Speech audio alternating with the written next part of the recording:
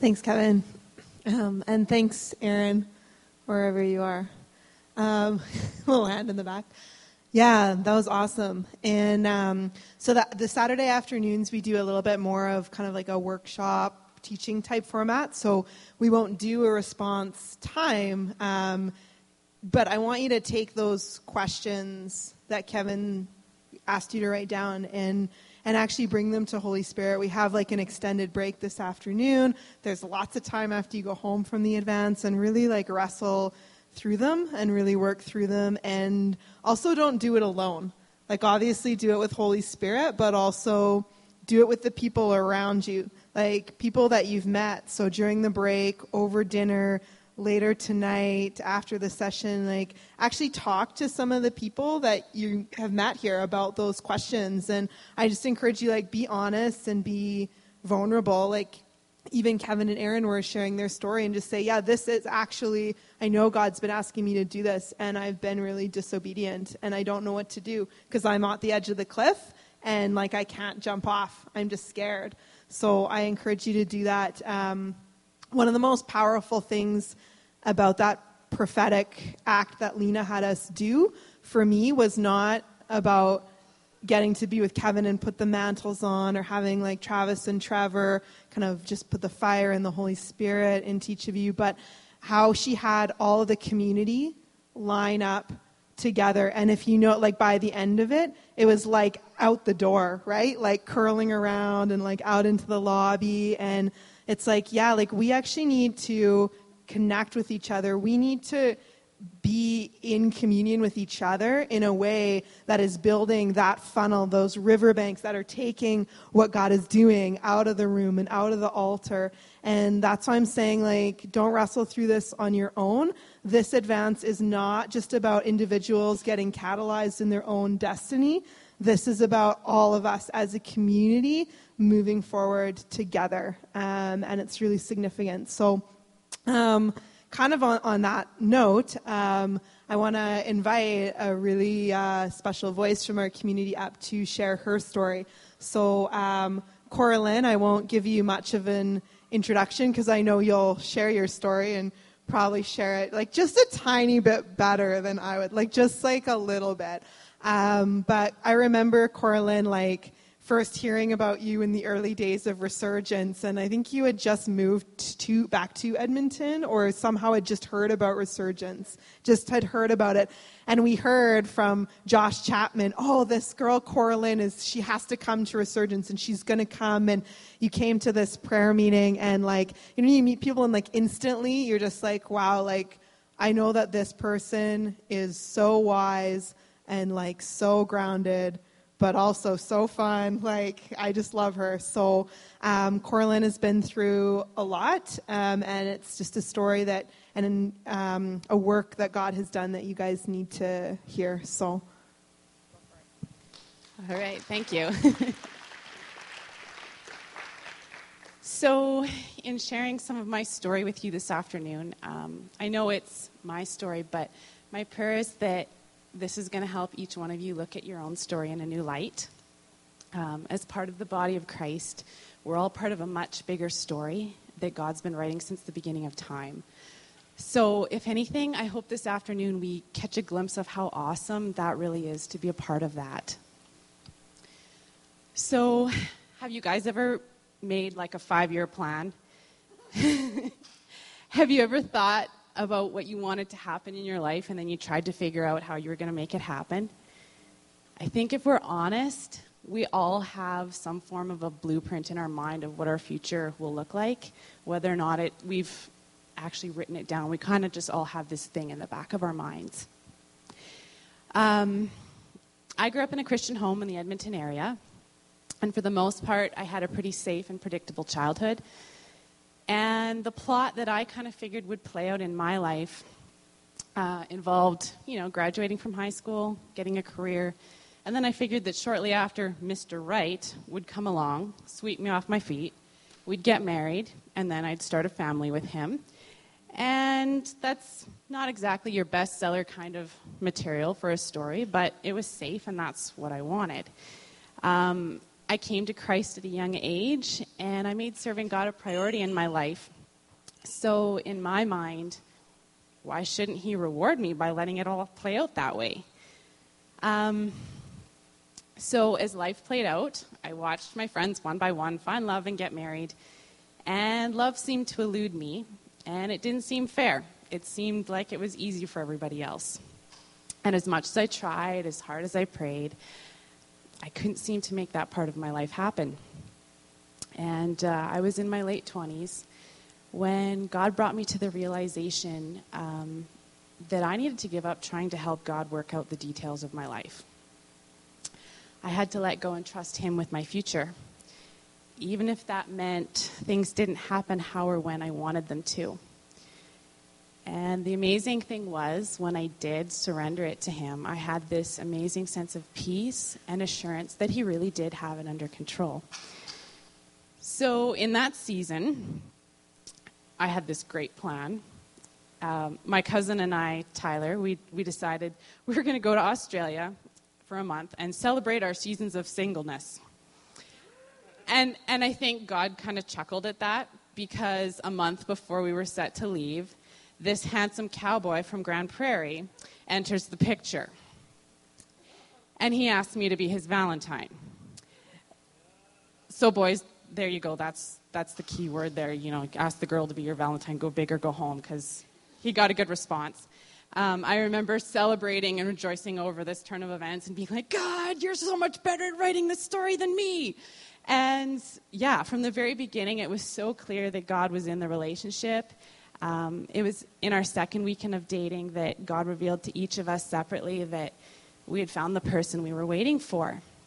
5 months later, Jesse asked me to marry him, and on December 3rd, 2011, we were married, and I moved to begin a new life with him in Grand Prairie.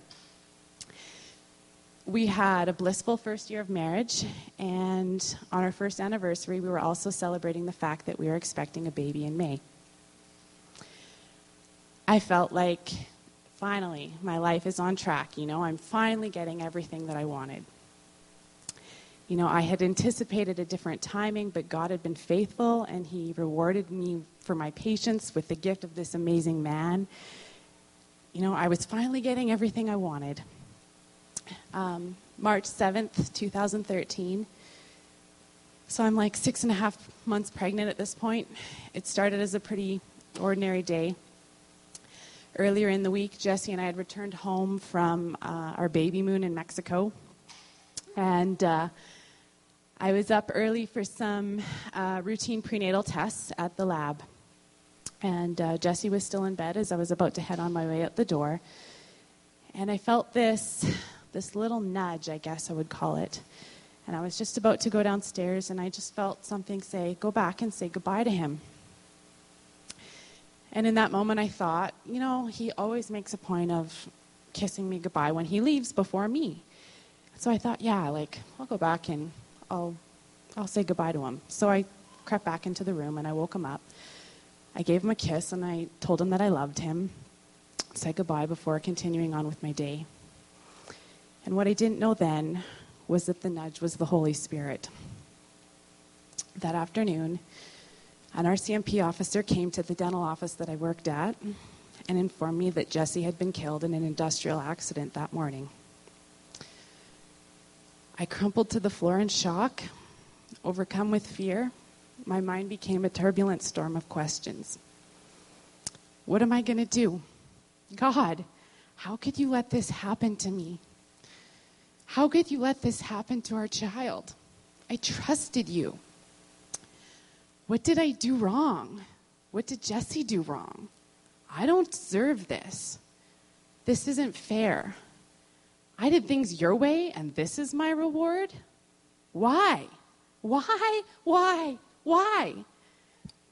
In the midst of this, the police officer kept asking me who they could call to come get me, and I couldn't come up with anyone who wasn't 4 hours away or that shouldn't find out the news over the phone. And I've never felt more alone. Eventually, Jesse's parents came to get me, and later on that night, my parents arrived in Grand Prairie. I went through the coming days and restless nights and what felt like a dizzying, thick cloud of fog around me. At times numbness, and at times extreme despair. Looking back on that time, I can say that God brought me through that week and the ones to come. He gave me the strength to stand when I should have been crippled. And there's a worship song based out of the Psalms that I've always loved, and I just remember listening to it that week, and the words are, "I will bless the Lord forever. I will trust him at all times. He has delivered me from all fears. He has set my feet upon a rock. I will not be moved. And I'll say of the Lord, you are my shield, my strength, my portion, deliverer, my shelter, strong tower, my very present help in time of need." Listening to that song, I wondered if I really believed those words. Was I really going to bless and trust God at all times? I've come to realize that part of trust is surrendering my need to understand it all. To be able to say, God, I don't understand, and I don't even like this, but I still believe you are who you say you are. When I submitted that to him, he really did deliver me from the consuming fear that was holding me captive. The Lord gave me the peace that passes all understanding. And it really is all that. Like, I can't explain it. There's times when, in the natural, I can't even tell you why I have peace.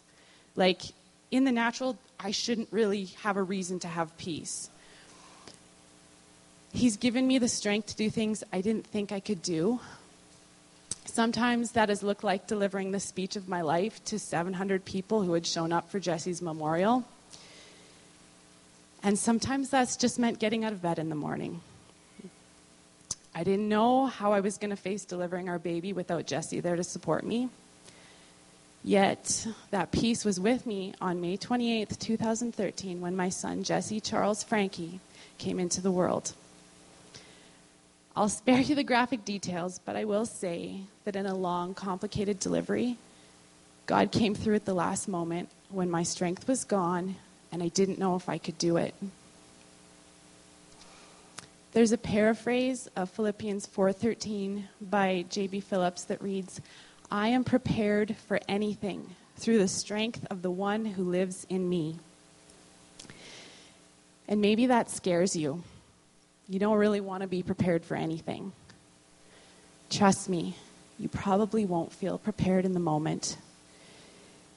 In the unexpected times of trouble, you will discover what it is to operate out of the strength of the one in you. And in time, you may even be able to see that God did prepare you by giving the tools you needed to face the challenge before it even came your way. Being a single mom is a challenge I never dreamt I would have to face. Yet, on some of the hardest days, my son Jesse, which means gift of God, by the way, has been the biggest blessing with his joyful spirit, contagious laughter, and lately, his lively dancing. I won't get into every hard thing that has resulted from losing my husband, Jesse, but I will say that the Lord has been faithful to walk with me in every struggle. He has provided in so many ways. Every time I've needed to take a step, God has been there to open the door I needed to walk through. If there was a need, God provided. That being said, it hasn't been easy. I would describe it as, it's like I'm walking in the darkest night. I don't really know what direction I'm heading or what obstacles I might run into. All I can do is focus on the one small step that I need to take at a time. And sometimes that feels like a death-defying leap off of a cliff. Then, just when I'm not sure if I can take another step, God whispers to me through the blackness, reminding me that he is there, directing me. And I have the courage to continue. I had one of those moments 2 days after Jesse died. I awoke with a very clear memory of a Bible study I had done 5 years earlier.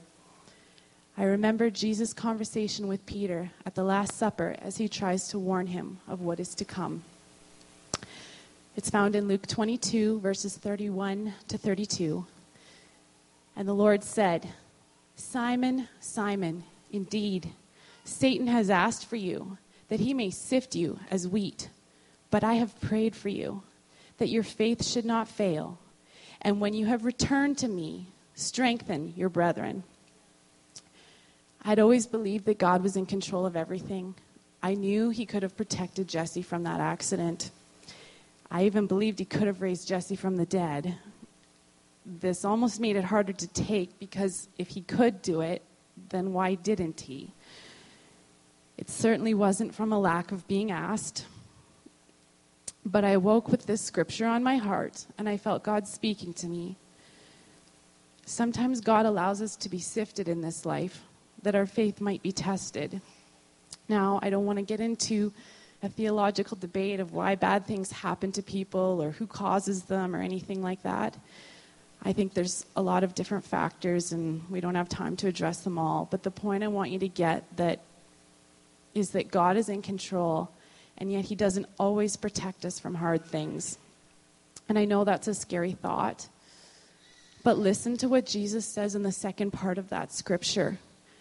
Jesus tells Peter that he has prayed for him, that the purpose of this isn't for his faith to fail. Jesus knew even before Peter's sifting that it was going to happen. He was praying about this situation even before Satan got to get his hands dirty. So if God allows you to be sifted, you've got Jesus on your side praying for you even before it happens. I mean, can you guys even wrap your mind around that? I know being a North American means we tend to have pretty comfortable lives. Living here and even being a Christian doesn't exactly mean we're going to see much in the line of persecution or suffering. And it can make it pretty easy to buy into the idea that following God is about adding to our own lives to make it better. That with life with Christ, our lives should be easy, fair, and pain-free. And somehow we can miss the line in John 16:33 that says, "In this life you have tribulation, trials, distress, and frustration." You see, God is more interested in your character than your comfort. Have you thought about the fact that some of the biggest heroes of our faith had lives that were anything but easy? Probably one of the most classic examples is in the book of Job.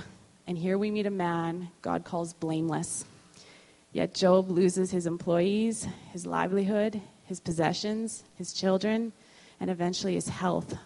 On top of that, his wife and friends, the people who should have been there for him, are insisting that he must have done something to deserve this. None of them knew of the battle that was going on in heaven. That Job was being tested because he was a righteous man, sifted, if you will. And you see, Satan might have a plan.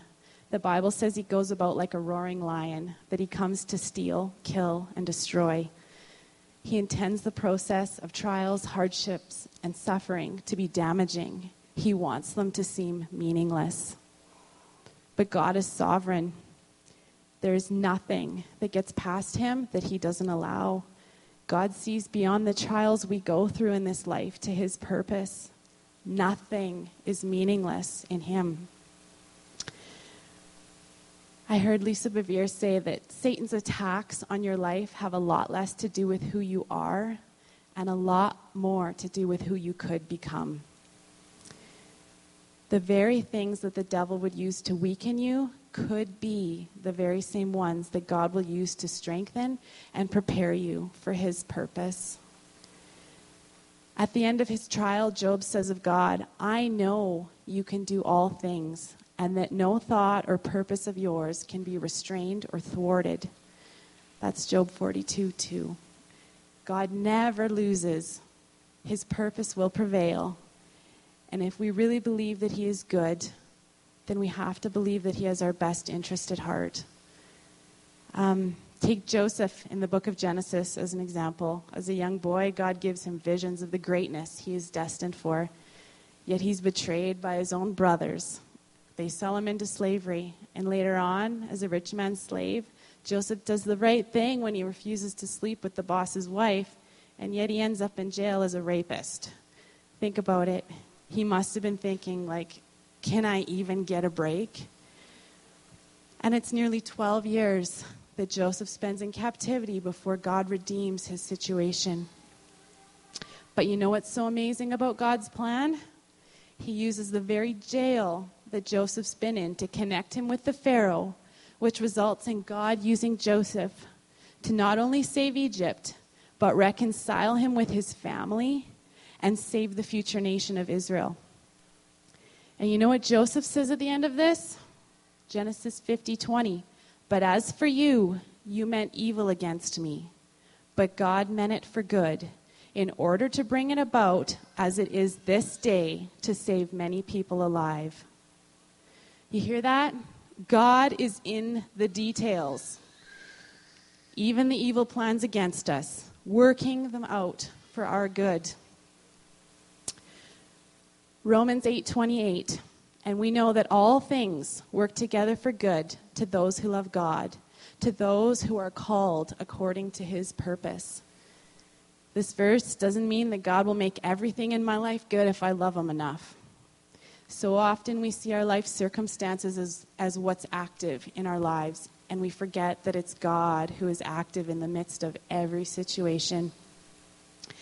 So the things that this verse refers to are not necessarily good things. They might be bad, but God will work them out, redeem them for your good, and ultimately for his purpose. Sometimes we need to stop seeing things in the physical and ask God to help us use our spiritual eyes. What if the good is a deeper knowledge of God? Job understood that. After all his hardships, he says to God, I had heard of you only by the hearing of the ear, but now my spiritual eye sees you. That's Job 42:5. The Coralin translation of that is, I had a lot of knowledge of you stored up in my mind, but now my heart understands you in a new way, a revelation that gives me a vision of who you are. Charles Price says, we often make ourselves the end and God the means. But God is the end, and we are privileged to be the means by which God's purposes are worked out. So often, it's easy to focus on our own stories. We get busy building our own little kingdoms, and we forget that we are part of a much bigger story, a much bigger kingdom. There was a boy who was conceived in the womb of an unwed mother. As a baby, his family became refugees in a foreign land. When they did return home, it was to a rather small, insignificant town where everyone knew his story, and they likely whispered about it behind his back. He wasn't the best-looking guy, rather plain, perhaps homely. There was nothing about his looks to attract people to him.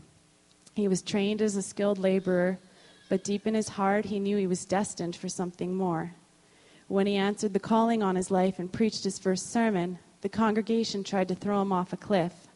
Later on, his hometown rejected him and his ministry. He went on to be betrayed by one of his closest friends. He was wrongly convicted, tortured, and died an innocent death on behalf of people who didn't deserve it. Of course, that's Jesus I'm talking about. The thing is we don't serve a king who lords over us, exalting in our pain, our grief, our suffering. We serve one who has lived it.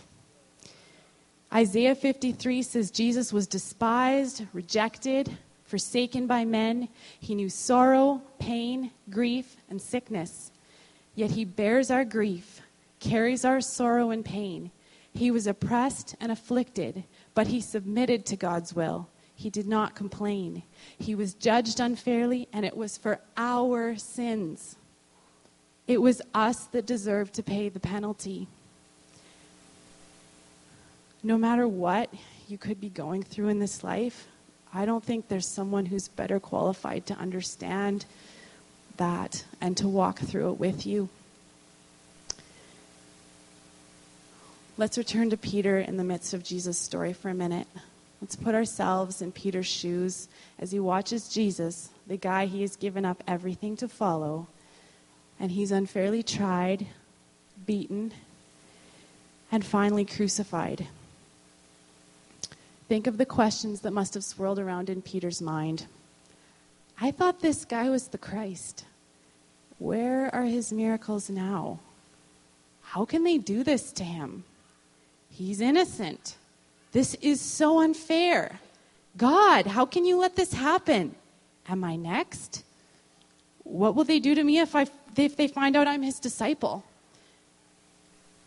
The sifting has begun, and it brings to surface the fear, questions, and things that Peter didn't even know he had in his heart. Then Peter does exactly what Jesus predicted, and he denies Christ 3 times. Imagine how low Peter must have felt when Jesus was buried. It must have felt like the end. His leader was dead, the disciples were scattered and afraid, and it appeared that Jesus had been defeated. I have this mental image of C.S. Lewis's story from The Lion, the Witch, and the Wardrobe, which is, of course, a depiction of Jesus' death. And the witch and every evil thing that follows her are dancing and celebrating around the great lion as he suffers and dies. They revel in the perceived victory, but they have sorely miscalculated the greater purpose. The story was far from over. God's ways are so contrary to how we think. In him, brokenness brings wholeness. Suffering brings victory. A crucifixion brings a resurrection, and death brings life. God never loses. His plans are never thwarted. In Peter's time of sifting, he goes from questioning everything he believes to witnessing the greatest victory in history as Jesus defeats the enemy, is raised from the dead, and does away with death forever. But Peter's part of the story doesn't just end there. Peter's sifting serves as preparation for the ministry God has for him. He does go on to strengthen his brethren, just as Jesus said he would. Sifting might bring about some pretty dark and ugly things to surface in your life. But if you put God into the equation and surrender to him, he will help wash those things away. And the treasure you are left with will be what you need to fulfill his purpose. Paul in the New Testament he was no stranger to suffering, and he has some pretty radical teachings on it. Romans 5, 2-4, and we rejoice in the hope of the glory of God. Not only that, we rejoice in our sufferings, knowing that suffering produces endurance, and endurance produces character, and character produces hope, and hope does not put us to shame, because God's love has been poured into our hearts through the Holy Spirit who has been given to us. God is using the circumstances of our lives to mold us. Don't be discouraged. Look beyond the circumstance, past the resounding whys in your mind, and thank God that he is working out his plan in and through your life. If you haven't already figured it out, I'm preaching to myself when I say this. I don't say any of this flippantly. I know firsthand that it's easier said than done. If I choose to dwell on it, there's a lot of unanswered questions that could consume me, and I start to see things through my own lens instead of God's. I don't know if I'll ever have the answers to the whys of this life, or if they would make a difference. It would probably still be painful. Are there a lot of things I want to ask God someday? Yeah, you bet. But surrendering to God's will means I need to let go of my own understanding and trust him. 2 Corinthians 4:16, so we do not lose heart. Though our outer self is wasting away, our inner self is being renewed day by day. For this light, momentary affliction is preparing for us an eternal weight of glory beyond all comparison, as we look not to the things that are seen, but to the things that are unseen. For the things that are seen are transient, but the things that are unseen are eternal. You hear that? In the glory of eternity, these present sufferings will seem light and momentary. Is my hope in the temporary of this life or in the glory of eternity? For close to 2 years, it feels like I've lived with a lot of extreme change and uncertainty about my future. I haven't had a plan or a clear sense of what's next. One day my mom said to me, you know, your life isn't any more uncertain than anyone else's. And I thought about it, and I realized that she was right. My life was just as uncertain the day before Jesse died as it was the day after. It's just my false sense of security and control were gone. The truth is, none of us know what tomorrow holds. Nevertheless, we serve a God who is already there. He already knows. There's a beautiful quote from Corrie ten Boom, and I don't know if you guys know who that is. If you don't, Google it. She's worth reading about. And she says, "Never be afraid to trust an unknown future to a known God." Just think about the power of that statement for a minute. Never be afraid to trust an unknown future to a known God. I don't know my future, but I know my God. And I know I can trust who He is. So really, what do I have to fear?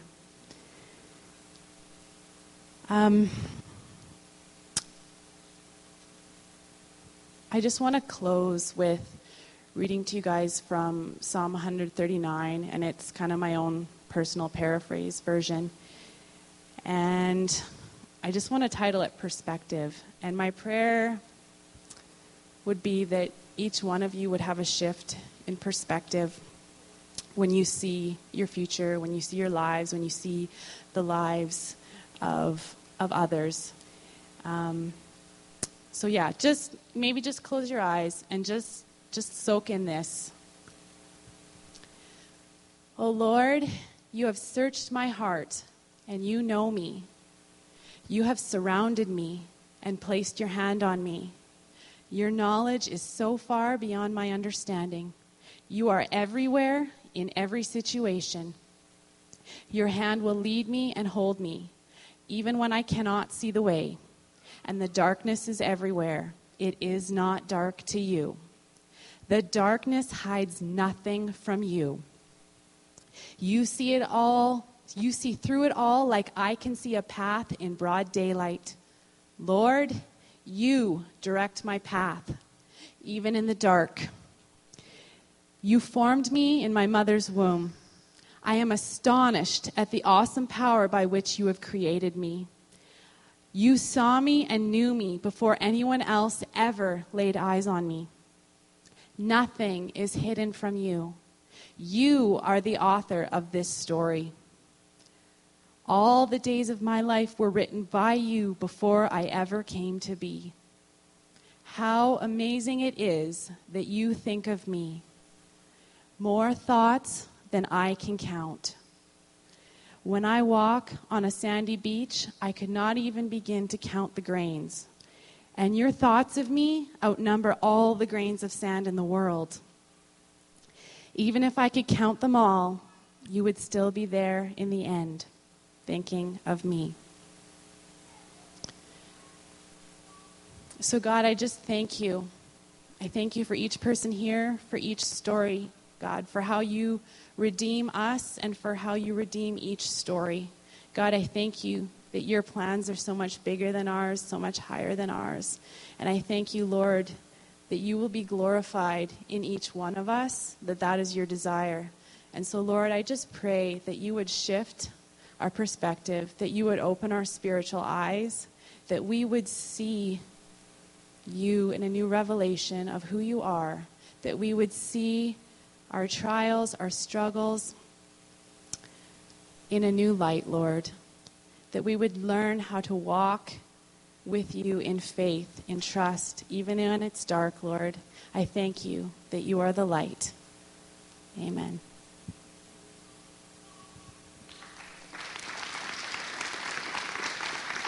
Thank you so much. Yeah. Thank you, Corlin.